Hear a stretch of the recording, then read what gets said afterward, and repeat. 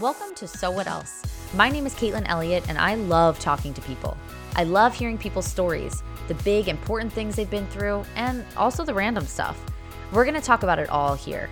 This podcast is just me talking with fascinating people so that we can all hear what they have to share with the world. So, what else? Hey guys, today's episode of So What Else, I get to interview my friend Richard Lee. Richard is the host of the Pursuit podcast, and he also works for International Justice Mission. We really get into it this episode with some heavy topics. We talk about mental health. We talk about human trafficking. But don't worry, if you know Richard, you know that he's full of snark and sarcasm, which is why we get along so well. So there's plenty of that to fill your day as well. Hope you guys love this episode. All right. Hey, guys. Welcome to this episode of So What Else? I'm here with my friend Richard Lee, who is the first man to ever be on So What Else other than Scott, but he doesn't count because he's my husband. No pressure. Right. So do you feel special? I guess. I mean, you also have had only a few episodes, so. Okay. But that's. I'm saying, like, if it was like 20 episodes in and it was like our first man. Our first man. Well, it's still special. Very so special. Tell everybody how we know each other, because it's kind of like random. Yeah, well, your husband took my job. I knew you were going to say that. I literally just said that to Scott. I was like, I'm going to ask him how we know each other, and he's going to go, your husband took my job. I knew it. It is technically true. Your husband took my job. Now, I wasn't in the job when he took it. That's an important fact. And I totally supported him being in that position. So let me inform your listeners. I was a campus pastor at Liquid Church in Mountainside, God's favorite campus of Liquid Church. Always. Woo. Anyway, so I resigned my position to move into the position that I'm in now with the organization that I'm in now, which I'm sure we'll talk about. Yes, absolutely. Ended up being hired as my replacement a few months after I left my position. And I remember when we first came, they were like, so like the old guy, Richard Lee, like he's still there, like he's going to stay and he's going to be on the worship team. And like his wife volunteers, like his kids are there. And Scott and I were like, what? That's going to be so intimidating. Like Scott was like, well, I'm intimidated. And I was like, oh my gosh. And then, people, you were like beloved. So people were always like, Richard. And I was like, this is horrible. I was like, they're bringing us into this situation and he's still there. And then it was like not weird at all. Totally. Scott and I, we grabbed breakfast and it was like, we hit it off right away. Totally. And Scott was like, this is the best thing ever that he's here because he's such a resource to me. You helped him so much. You were amazing. I mean, he needed a lot of help. Well, I mean, that's the truest thing ever. No, I think for Scott, it was helpful. I think someone to have like the inside track of like, totally, hey, what's this about? How do we do this? And he ended up, not needing a lot of help and advice, but I think it was good just to have someone to, be a sounding board. But I think for me, it was especially good for me and my family that it was you and Scott, because Scott's so secure in his own abilities and his own standing and abilities and everything like that. And so for me, it was good to just have someone come in and be a good pastor for one, could be a good friend, but then also have somebody who's secure in his own gifts and abilities to not have to, look over his shoulder and see like, oh, what's Richard doing? Is Richard talking to someone that, Totally. Yeah. So it was great. It was honestly like a great situation. Couldn't have gone better. Well, that's very sweet. I mean, I feel the same way. Like, I feel like it couldn't have gone better. It was amazing. And we have this infamous picture that I'm going to post when this episode goes up of like Scott, like giving announcements or what, like he's like talking on the stage and you're behind him with your guitar, like doing a thumbs down. Yes. And it's the best. And we will obviously link to it because it was like the perfect explanation of just like your relationship. Well, yeah. And when I posted it on Facebook, I said, anybody who knows me knows that a thumbs down photobomb is the highest compliment that I could give to someone. Absolutely. But to be clear, Caitlin, that was not live. That was not on a Sunday. That was like during a run through rehearsal. Yeah, that was not. I would not do that. That still would have worked. Maybe I would. You might. You might. That's okay. Oh my gosh. Well, I also want to let everyone know that Richard just changed my whole life 5 minutes ago. And he was like, did you know? Because we're recording on Zoom right now, which we're still undecided if we're posting the video or not. And he was like, do you know you can make yourself like look better on Zoom? And I was like, what is this you speak of? He didn't say I looked bad. Don't worry. But he was just like, Caitlin, tell a story here. He was like, did you just wake up? Because you know that there's something that you can do on Zoom to help you. I was like, whoa, Caitlin, you need some help. Go into settings. But honestly, for those who are listening, since we all live on Zoom, everybody, if you go down to the little triangle next to stop video, there's this thing you can manipulate how you look. Thank you, Richard. Yes, Life-changing. video settings, touch up my appearance. I love that they don't even sugarcoat it. They're not like adjust light, like it's literally like make me not look hideous in this moment. And that's remove wrinkles. Exactly. Like, you know what? If I could just walk around like this, I'm going to really have a hard time coming out of like COVID life. Because if Zoom can touch up my appearance, and if every time I go out, I have on a mask, like what am I going to do when I have to actually just like be in the world again? I really don't know. What are any of us going to do? It's really, I've forgotten how to interact in normal ways. I mean, we haven't seen anybody's legs. The back of their head. It's so true. Yeah. Oh my gosh, it's so true. It's going to be weird. But what are you going to do? Are your kids doing virtual school or are they in-person school?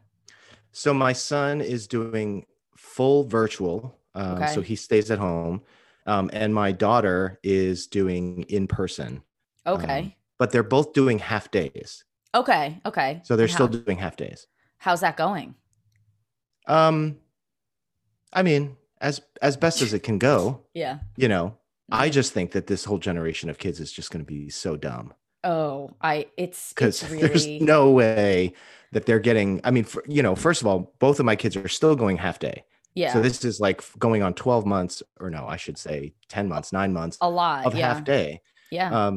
And supposedly they're getting more work at home, but it's unsupervised work. It's uninstructed work. And so, I'm obviously joking that they're going to be dumb, but no, but it's certainly a challenge. And I will say, we live in a upper middle class, wealthy suburb with like resources up the wazoo. My kids have Chromebooks and MacBook Airs and this and that, like sent home. So like they're doing fine.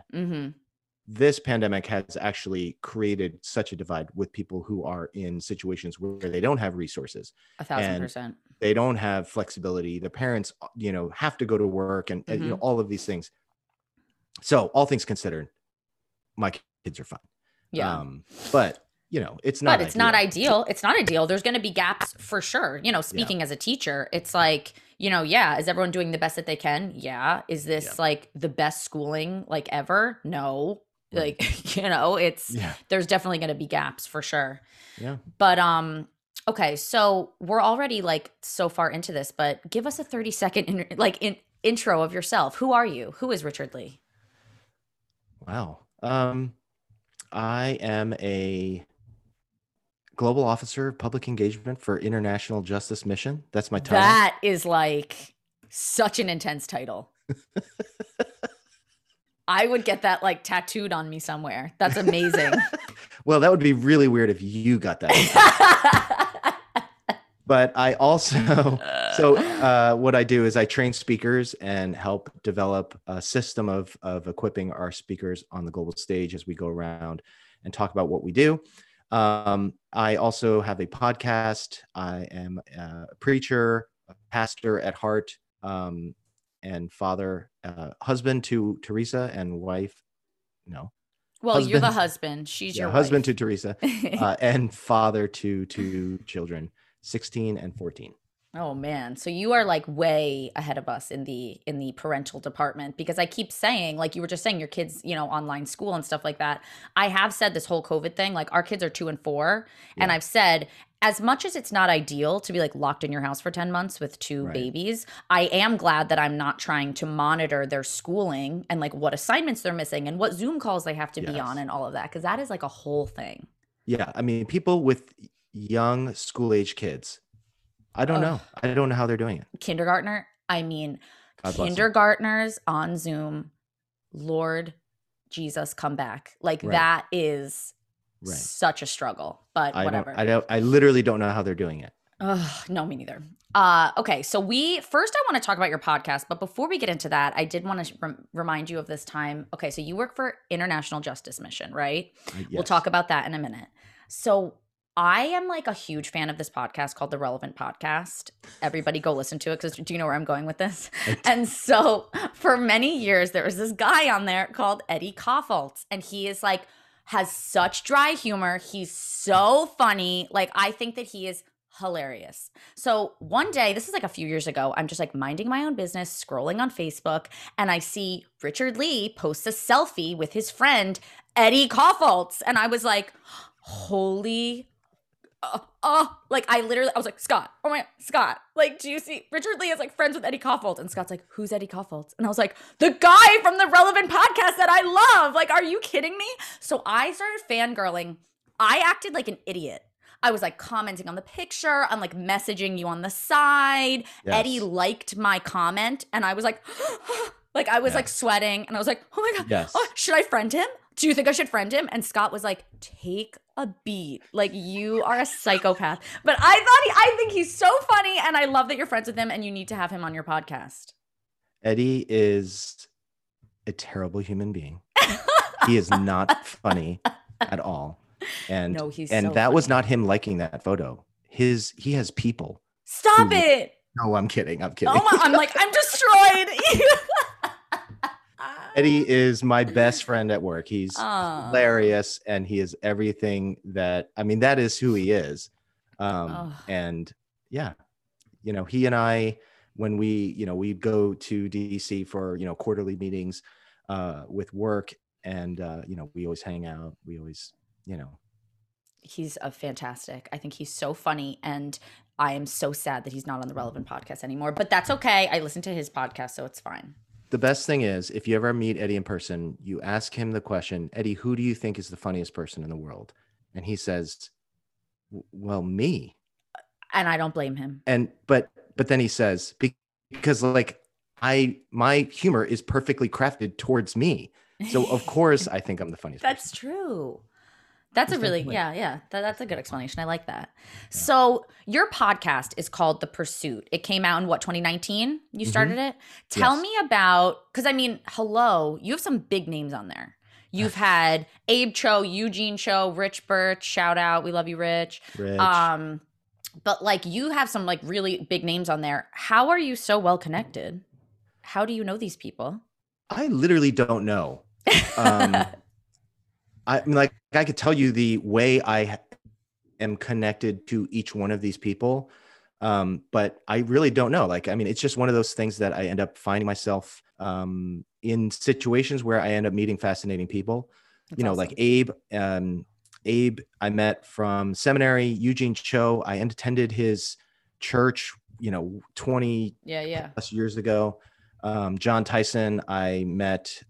He spoke at our church retreat, many, many years ago before he was, So just the church world. Yeah. I think I will say this. I think I am naturally inclined to be mindful of fascinating people, right? And connecting with people. Yeah. And so it may be that I meet more fascinating people than other people, or it may be just that I'm more mindful of having intentional connections with people. And as you connect with them over time, you end up probably meeting, fascinating people. I also have no problem going up to someone and introducing myself. Totally. Yeah. No, but that's awesome. That's how you get to know these people. Yeah. That's amazing. So what kind of led you to start a podcast? Like, what brought that about in you that you were like, hey, I want to do this. I want to interview these people.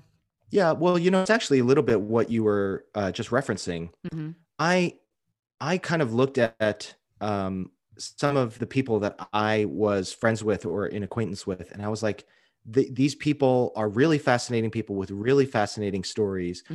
And I've been able to see different, progressions in their own spiritual life and in their own journey. And I was like, when I was 20 years old, I would have loved access to some of these stories. Yeah. And So I thought, you know what? Let me just start a podcast and interview my friends, right? Start out with my friends to hear their faith journey, because I bet you there are people that look at Eugene Cho and say, I would love to be where Eugene Cho is, but don't realize the story and the different ways that it God had to take him through all of these, dips and valleys for him to be able to get where he is. And so as a way to encourage people in their 20s or whatever, to basically say, if, as long as you just keep taking faithful steps in front of you, God will, meet you along the way. And, one of the things I've realized is that it has a lot broader of an appeal as a podcast than I thought. I was thinking like 25-year-old to 35-year-old faith leaders, like in training. But it's actually had a broader appeal, which is, I think, testimony to the fact that people just want to be reminded of God's faithfulness in life. Yeah. I mean, yes, I feel like you are 100% accomplishing that. I mean, I'm not even like a pastor. I'm a pastor's wife. And I listened to the Abe Cho episode recently. And for people who don't know, Abe Cho took over for Tim Keller. If you don't know who Tim Keller is, you're dead to me. No, I'm kidding. He was just like, whatever, a very famous pastor in New York City. And Abe Cho took over for him. And you did this awesome interview with him where like I was literally driving down Route 80 in my minivan, like crying, because he was talking about how, so it's like you think, okay, here's this guy, he took over from Tim Keller. Like, you're awesome. You probably think highly of yourself. Like, you've made it, whatever.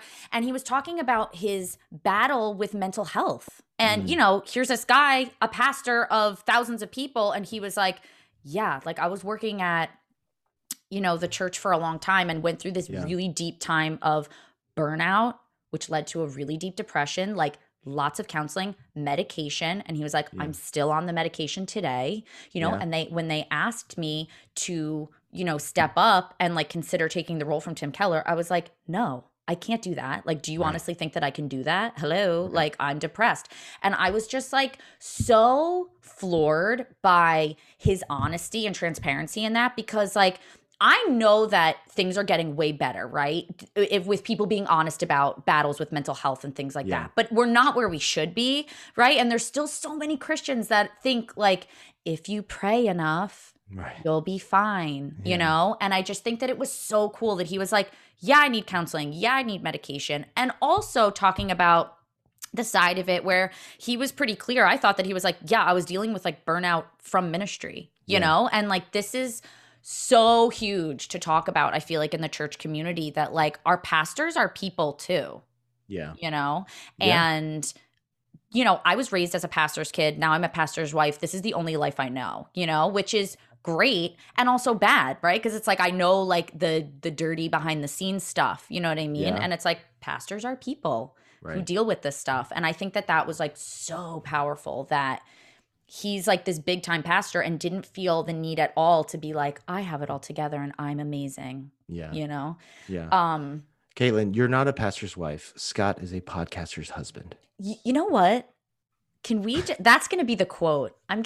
We're posting that on Instagram. You heard it here first, folks. Scott, enjoy editing that. It's going to mysteriously disappear from this episode. And I'll be like, hey, wait a minute. Where was that quote? And he's like, oh, I don't know what happened. There was like some like, Yeah. I do want to pick up, what you're talking about with Abe. And, the funny thing is, and you may relate to this as a podcaster, is when I was interviewing him, I had done a few interviews by then, but as I was interviewing him, I knew that's my launch episode. Totally. Oh, yeah. Because the way that he was telling his story, the vulnerability that he was leading with, and the relatability, accessibility of his story, I was like, people need to hear this. And, the amazing thing I think about Abe's story was how open he was with all of those challenges, but how confident he was. Yeah. And easy it was for him to tell the story. Yes. And I remember thinking at the time, I was like, this is the 100th time he's told this story. Yeah. It wasn't the first time. It wasn't the second time. And I think that there are people probably listening to this now who are thinking, I've never told anyone that story of my life. or maybe I've only told my spouse, or maybe I've only told my counselor and my spouse. And I just want to encourage you, the 100th time you tell that story, it will come out with the ease and confidence, without the stigma of, maybe the first or the second or the third time that you tell that story. And that really will be the indication of the place it holds in your life and in your mind and in your heart. It's not the other people who, it's the place that we allow it to hold in our own hearts. Yeah.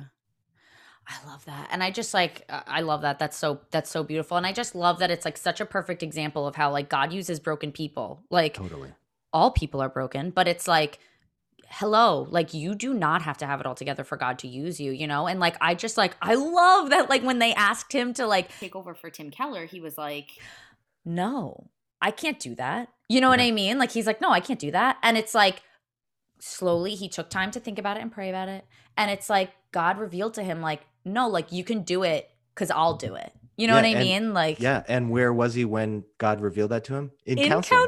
I love it. I was like, yeah, like as I'm listening to it, because I think it's so awesome, like, because it's just like, it's so important for people to hear this. And it's like, I've been pretty open about the fact that like I've been in counseling on and off for 6 years, and Scott's really open about that too. Yeah. But, I've been on medication for anxiety for about a year, and I'm open about it, but I still like choke a little on the words as they come out, right? You know what I mean? And like, there's still like some settings where I feel like, is this going to be received okay? Like, not sure, you know what I mean? And I think it's just like reminding yourself, like, this is your story, and you being honest with people about like the broken parts of you is going to just encourage people. You know what I mean? Like, I think that can only encourage people and help them to see like, oh, okay. Like, everyone doesn't have everything together, and God can use you no matter what and help you. You don't have to stay in that like broken place of just like, well, like everything's horrible. Like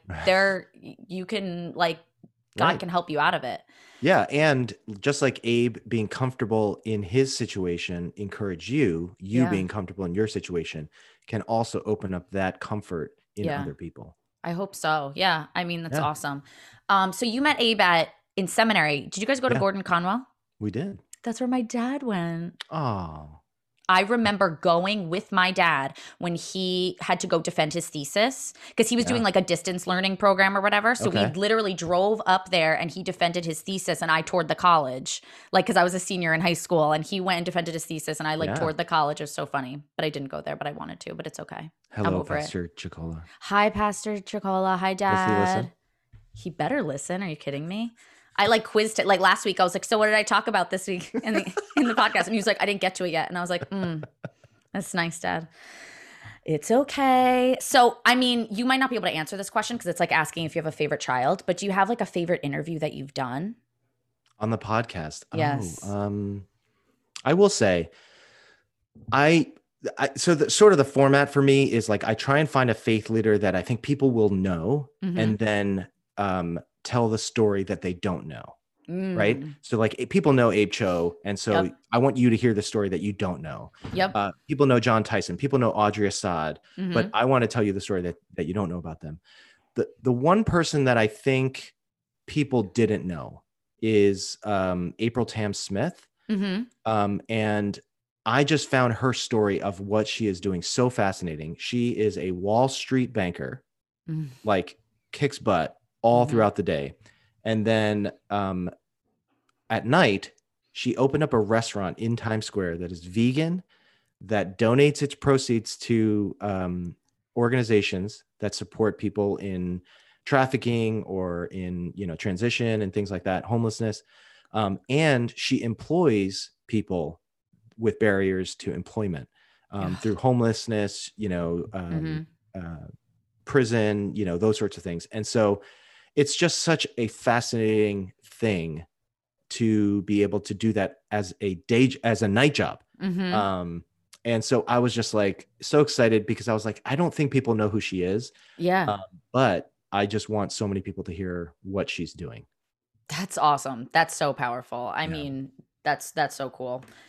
I love that. So you mentioned that her restaurant helps like go toward people who have maybe been trafficked. Yeah. Now, let's transition into International Justice Mission. Okay, so you work for this organization. For a lot of people, like they've heard of IJM, they're used to the idea of, right. Trafficking, things like that. But honestly, like not that long ago, I was one of those people that thought like slavery was abolished in the 1800s. Like, why are we like, it's over, right? And then I found out that that's not true. Can you tell us like, what is IJM? What is human trafficking? Like, what is all this stuff? Yeah. So the reality is that the evil of the transatlantic slave trade that is so familiar to so many of us through our history books, that evil went underground and transformed into what is modern day slavery. And so modern day slavery exists all throughout the world in every country, even though it is illegal in every country. Because when you have people in power next to people in poverty, it creates a indifference. It creates a difference of the balance of power, which creates an environment where exploitation and enslavement can occur. So it's really this imbalance of power and poverty that creates this sort of situation. So you will have boys fishing on a lake in Ghana at the age of 5. For 10, 15, 16 hours a day, every day. You will have families working off a $20 loan in a factory in India, or you have girls sold in brothels in Southeast Asia or in the Dominican Republic. And you also have young children being exploited in front of a webcam in places like the Philippines. And so you have all sorts of different examples of people who are being exploited. And an International Justice Mission is working to work with transforming and strengthening justice systems in the local governments to be able to basically enforce the law, which then deters the criminals and then thereby protects people. All right. So how many people, do we even have like a ballpark of how many people are, enslaved today? Yeah. So the current estimates, the sort of worldwide estimates from the Global Slavery Index is that there are 40.3 million people enslaved today. So 40.3 million people is sort of a hard number for us to get our mind around. But if you took the population of New Jersey and New York and Connecticut, yikes, and Rhode Island, and Massachusetts, oh my God, and Vermont, that's about 40 million people. So Caitlin, the interesting thing is, right, if those states were all made up of just enslaved people, everyone would know about it. Every American would know about it. The whole world would know about it. Like what's going on in the Northeast of America, that all these people are enslaved in this one area. But somehow 40 million people have sort of slipped under the radar of the world's consciousness, and the world doesn't know about it, isn't angered by it, and really isn't doing enough about it. Why is that? Like, why do people not know about it, and why are they not angered by it? Like, what is the disconnect? Yeah, I think that part of it is that the reason why slavery is able to happen is because it has to be a secret, right? Like, and so the estimates are difficult to ascertain because it's sort of projections, because obviously we're not going in and just counting people. It's sort of projections based on the sort of circumstances in certain societies. But, slavery works because it is secret, because it is, under the radar. And so when you have an industry that thrives under the radar, then naturally they're going to try and keep it under the radar, which is why so many organizations, we just had the Super Bowl, right? And one of the things that you may have seen over the last couple of years is this theme of anti-trafficking around the Super Bowl, because it gets lauded as this sort of largest, trafficking event in America throughout the year. And so the part of that is just bringing that to the forefront of letting more and more people know about that. What does that mean exactly? Because I have heard that, but for people who have not heard that, like, why is the Super Bowl like this big traffic? Like, what does that all mean? Yeah, because essentially it is the Super Bowl is just a game on Sunday, right? But there's really basically a week of lavish parties where celebrities and everybody like that is coming in. And so because of the sort of 2-week long parties leading up to the Super Bowl, you have a bunch of people who will take girls across the state to basically populate these parties and sell these girls in these places, prostitute these women in these parties so that they can make the most money, right? If we know every year where the biggest party is going to be in one city, then, and I'm a trafficker, I'm going to bring all of the girls to that party. And so that's really why they're saying, this is the most trafficked event in, throughout the American year. So trafficking is everywhere. Like it's all over the globe. It's here. It's in America. Yes. What drew you to International Justice Mission specifically? Yeah, well, the work that International Justice Mission does specifically, I think is so compelling because on one hand, right, you have the problem of violence, right? You have the problem of slavery.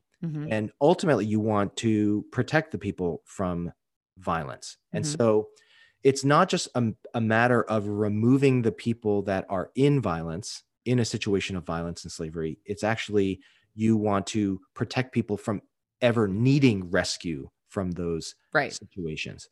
But one of the things that we have realized in 20 years of our work is that in order to gain access to the people who are victims of violence and to provide protection from violence, you actually have to ladder up into the governmental justice systems, because the only way, because listen, I can go into a brothel and I can rescue a girl from sex trafficking, but what ends up happening? I've removed one girl from a brothel, and then the brothel owner says, oh, well, I have now a vacancy. So then now he'll go and traffic someone else. And so I may have ended slavery or sex trafficking for that one individual, but have I affected slavery in that community? I would say no. If anything, I've actually just spread the problem to another community. And so in order for slavery to end in the community, you have to arrest the slave owner. But for you to arrest the slave owner, you have to work with the justice system, because literally I have no authority to arrest the slave owner, right? I can't lock them up. I have no authority. And the only way that the problem, the solution of justice can scale is if you work through the justice system. And so really that's the work of IJM, is taking people in violence to protect them. You have to ladder up into the justice system, which is which is a very long and arduous and difficult work, because you have to work with police officers and law enforcement and judges and lawyers and the justice system. And so including aftercare and things like that. So you have to work on sort of all levels of the justice system to be able to bring about real, long, and lasting change. But when you do strengthen a justice system and they begin to do the work themselves, then you can see the long, lasting, enduring results of protection of those people that will never need rescue to begin with. That's blowing my mind, because I feel like, I've done short-term missions and things like that. And I feel like, people think like, oh, like I'm going to go and help this person and move on. And there is nothing wrong with that. That is lovely. You know what I mean? Yeah. But if you want to make it so that short-term missions or whatever doesn't have to keep going back to this town forever and ever, what do you have to do? You have to change the system, right? And it's crazy with sex trafficking. I never thought about it that way, right? Like when you hear about sex trafficking, when this like problem first, like for some people, maybe this is the first time they're ever hearing about this, right? But whatever, like whenever you first heard about it, your natural thought is first like, well, why don't they just kind of like get guns and like bust into the brothel and grab everyone and then run away? Like, I feel like we could do that. Like rescue, I could gather up. Yeah. Like let's go in there and just grab the girls and run. But you're right. Like, okay. And you've helped that girl, which is great. Obviously. Which is great. That's fantastic. But you've, like when you said you've actually spread the problem, it's like Yeah. Yeah. Because then there's just these vacancies and they're just going to go get more people. So you Right. have to go to the root. Like you have to stop the system of enslavement, which is nuts. So I think that that's really awesome that IJM. So basically, IJM works with the government, works with the law enforcement to change Yeah. the system. Yeah, well, we do both, right? So we are boots on the ground. We have Yeah. investigators who do undercover investigations, whether it's, fishing on a lake or whether it's, rice mills, Hmm. in countries, or whether it's brothels or things like that. So we have investigators that are boots on the ground that do Hmm. actually accompany police with on rescue operations. But then we also have lawyers that partner with prosecutors in the country. We have aftercare workers that partner with social services, Oh, and wow. we have advocates that work with lobbying governments, and things like that. So we are really a sort of comprehensive approach to be able to go and address this issue, not only just singularly, individually with the people that are um, enslaved, Hmm. but also at the governmental level. Wow. That's amazing. So how long you've been working for IJM for what? Almost 6 years now? Yeah, 6 years. How has this changed you? Like, I can't imagine that you could do this work for 6 years and you're just like, yeah, you know? Yeah, yeah. I mean, it's one of those things that until you step in, and I'll bet that there are people right now that are listening Hmm. who are waking up. Their eyes are, their pupils are dilating, and they're Hmm. seeing things differently, um, for the first time, or maybe for another time. Yeah. And it is one of those things that when you, as a Christian, step into the world of justice, Mm. you begin to see the world differently. You begin to Hmm. see God differently. You begin to see discipleship differently. You begin to see the gospel differently. When you read the Bible, you begin to see the themes of justice all throughout Scripture. That it Hmm. wasn't just about Jesus coming and forgiving sins, Hmm. right? Spiritual sins, but it was about restoration of Yeah. humanity. It was about restoring that which was broken. Hmm. And it affects the things. There's a little bit of an algorithm that goes on, right? Like we joke about like Facebook algorithms and stuff like that, Hmm. but there seems to be a little bit of a change in the algorithm of Hmm. your perspective. And so you begin to see stories in the news, you begin to see stories posted on your Facebook, you Hmm. begin to see people in your community or in your Hmm. church, and you begin to see that with a different lens. And Hmm. you begin to see how there is injustice in, when you have people in power next to people who are in poverty, or people who are in um, powerless. Yeah. And so you begin to see that. And I will say it has Hmm. enriched my view of who God is. The Mm. more I have stepped into justice, the more I've stepped in, the more I think my eyes notice, my heart breaks, my mind thinks Hmm. about those people that are vulnerable in our society.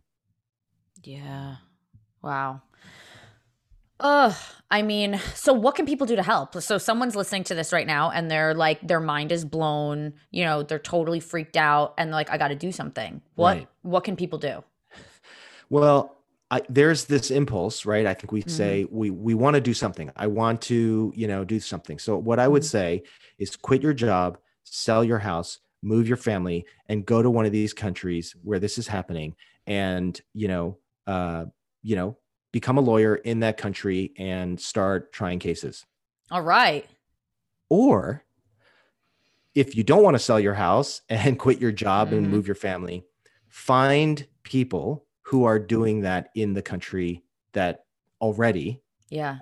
and give generously. Now, I, Yeah. I say that as Hmm. somebody who works for a nonprofit, but it doesn't have to be ours. It doesn't have to Yeah. be, IJM. But when I say that, I say it a little tongue in cheek, Hmm. but the legitimacy of what I'm trying to say Hmm. is born out of the fact that even if I were to quit my job and move my family and, become a lawyer in that country, I'm still at a disadvantage because I don't know the culture, I don't know the Yeah. language and this and that. But there are people Hmm. who do in that country. And the best thing for me to do for those people is to fund an organization that is supporting them, because there are people that are doing that work.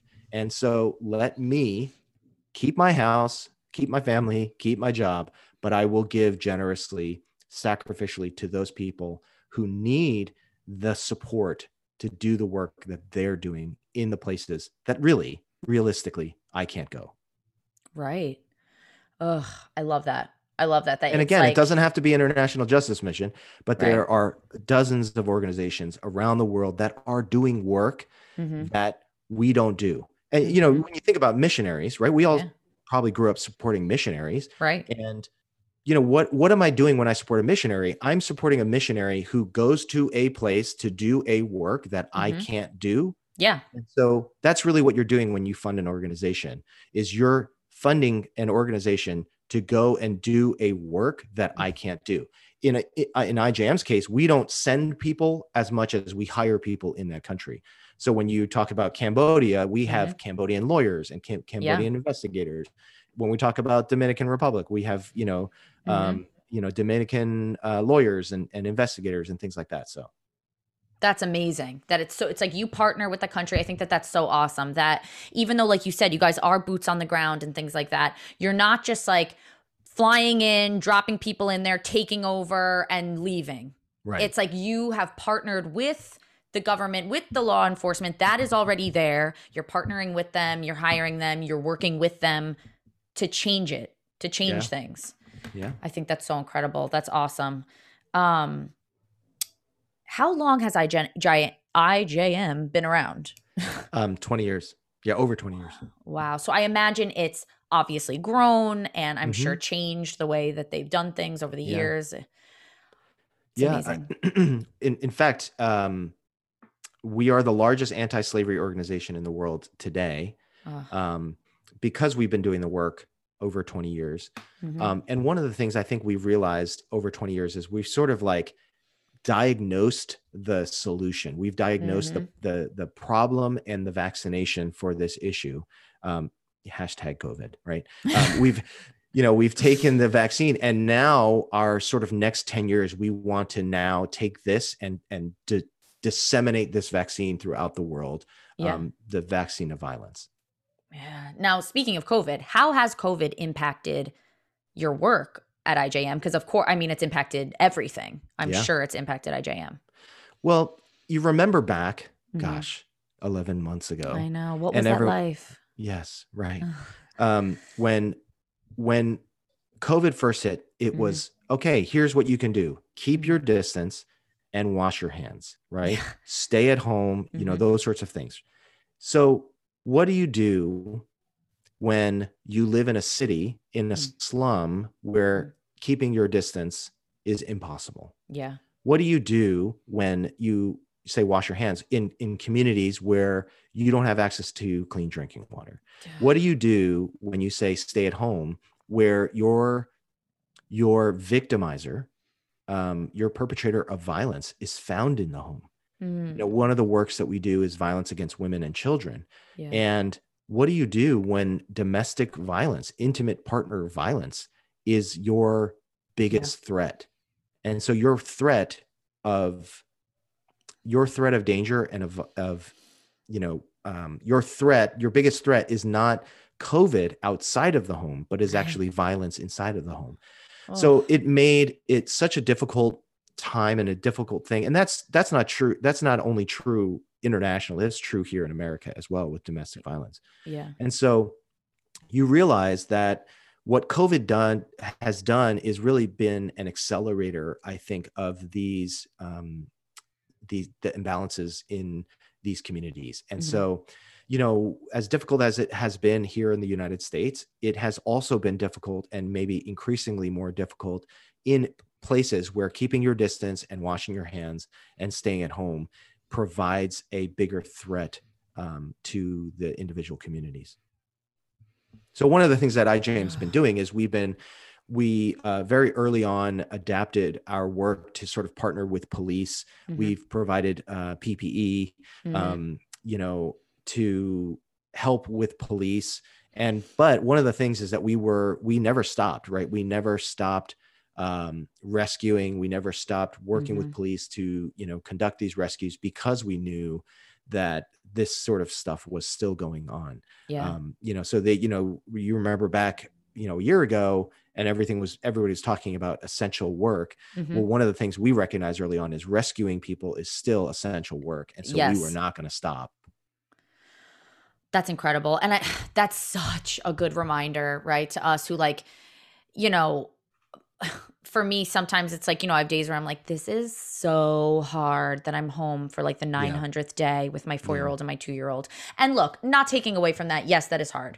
But there are people out there, like you just said so eloquently, like telling people to keep their distance and stay home. For some people, that's a worse death sentence than COVID. Like that's more dangerous for them to stay home. And it's just such a good reminder, that like this world that we live in, like there are horrors that go on that we don't even want to think about, we don't even know about, and I just think that the work that you're doing is so admirable and amazing, and just thank you so much for sharing about it with us. See, and Scott said that you never actually really work. And look at you saving people around the globe. I love it. Thank you so much for sharing that with us. I think that that's really going to be like so amazing for a lot of people. So let's just end with some like really deep rapid fire questions. You're going to have to dig deep on these. Okay. Number 1, what shows are you currently watching? Okay. So my wife and I, we've watched every episode of Law and Order SVU that has ever been made. Oh my gosh. It's our favorite show. I've never watched any Law and Order. So Law and Order is different than Law and Order SVU. Law and Order SVU is, I mean, it's not the lightest show. It's not a sitcom. Heavy. That's okay. I can deal with heavy. But yeah, we do like that. We're getting through Homeland, finishing up through Homeland. Oh. Yeah, I will say one thing that I have discovered in COVID is K-dramas, Korean dramas on Netflix. Nice. Don't sleep on it. Don't sleep on it. Okay. It will be a different genre for you than you're used to. But hey, all right. All the Parasite, and maybe we're open to something different. Yes, I'm always looking for a new show. Ooh, I would recommend Itaewon Class on Netflix, or Crash Landing on You. Those are the two sort of popular. I'm writing this down. All right. I see like 1 trillion books behind you. Are you a big reader? I am. Well, those are leftover seminary books. Oh my gosh. I made Scott get rid of so many of those. After we moved so many times, you don't understand. I'm such a bad person. But it was like we moved when we first got married into an apartment, boxes and boxes and boxes of books. And I was like, you're not reading these. Like, are you reading these? Like, are you kidding me? Like, what year is it? Get it on Kindle. So we like got rid of a bunch the first time. Then we moved again. Then we moved across the country to New Jersey. Now we recently bought a house and we still have a lot of these dang books. And I'm like, oh my gosh. Caitlin, what you should do is every week, just throw one out. I need to. Until he notices. Because he will never notice. He won't. You are 100% correct. Like literally, we have these bookshelves behind us. They're all Scott's books. I have one half of a shelf, and literally the books are like The Notebook. And he has like commentaries and like all of these spiritual, and I'm like, whatever, it's fine. Jesus loves me anyway. So I don't like reading.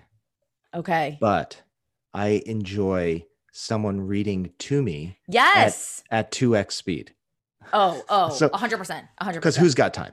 Totally. So I do audiobooks. Yes. And ever since I discovered audiobooks, probably about 8 to 10 years ago, on my phone and stuff like that, I just consume books as I'm driving, as I'm mowing the lawn, as I'm shoveling snow, all of that stuff. So it just is a way. I even listen to books like as I'm running. I don't listen to music. Yeah.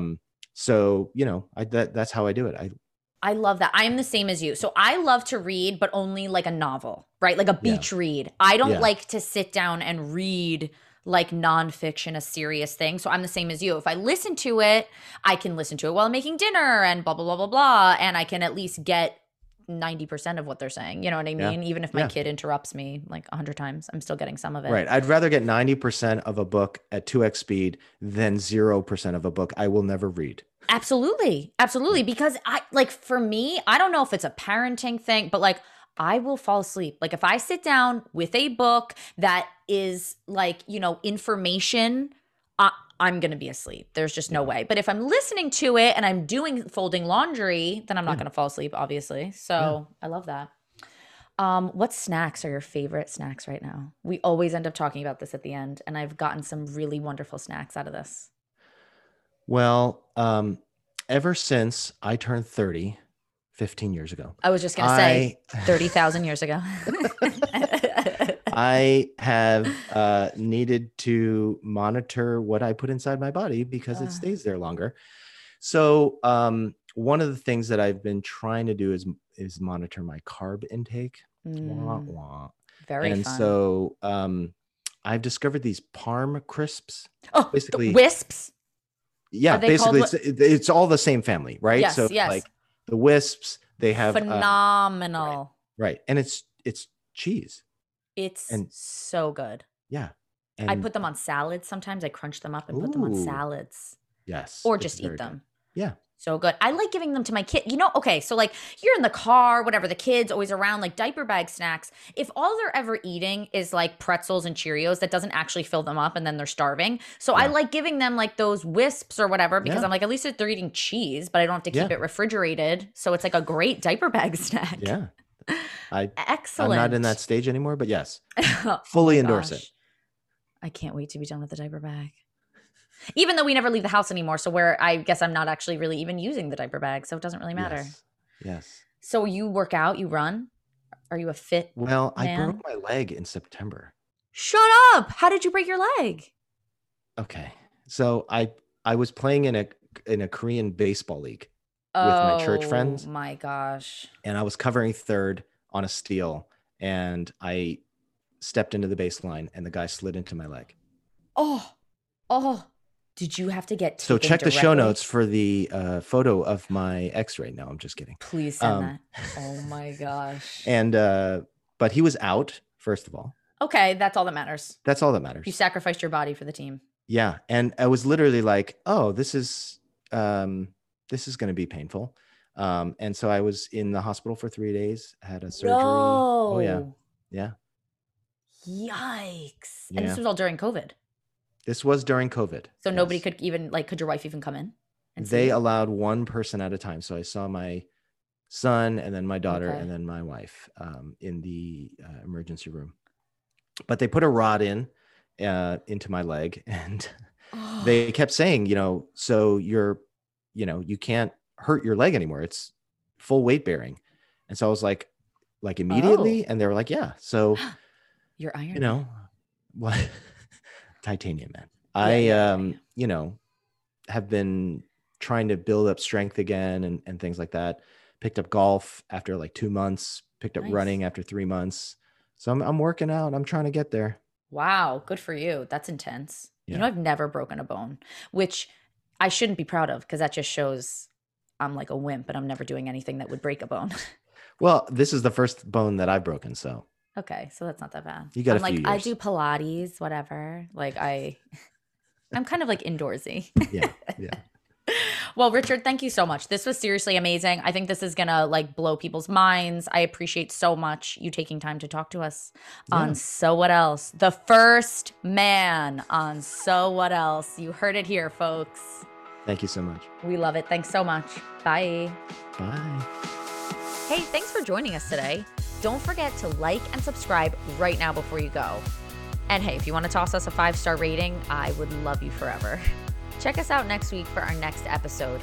You can catch So What Else anywhere you get your podcasts or at CaitlinElliott.com. And don't forget to follow us on Instagram at so.what.else. Artwork by Caroline Chicola and editing and everything else by Scott Elliott. Thanks so much. We'll see you next week.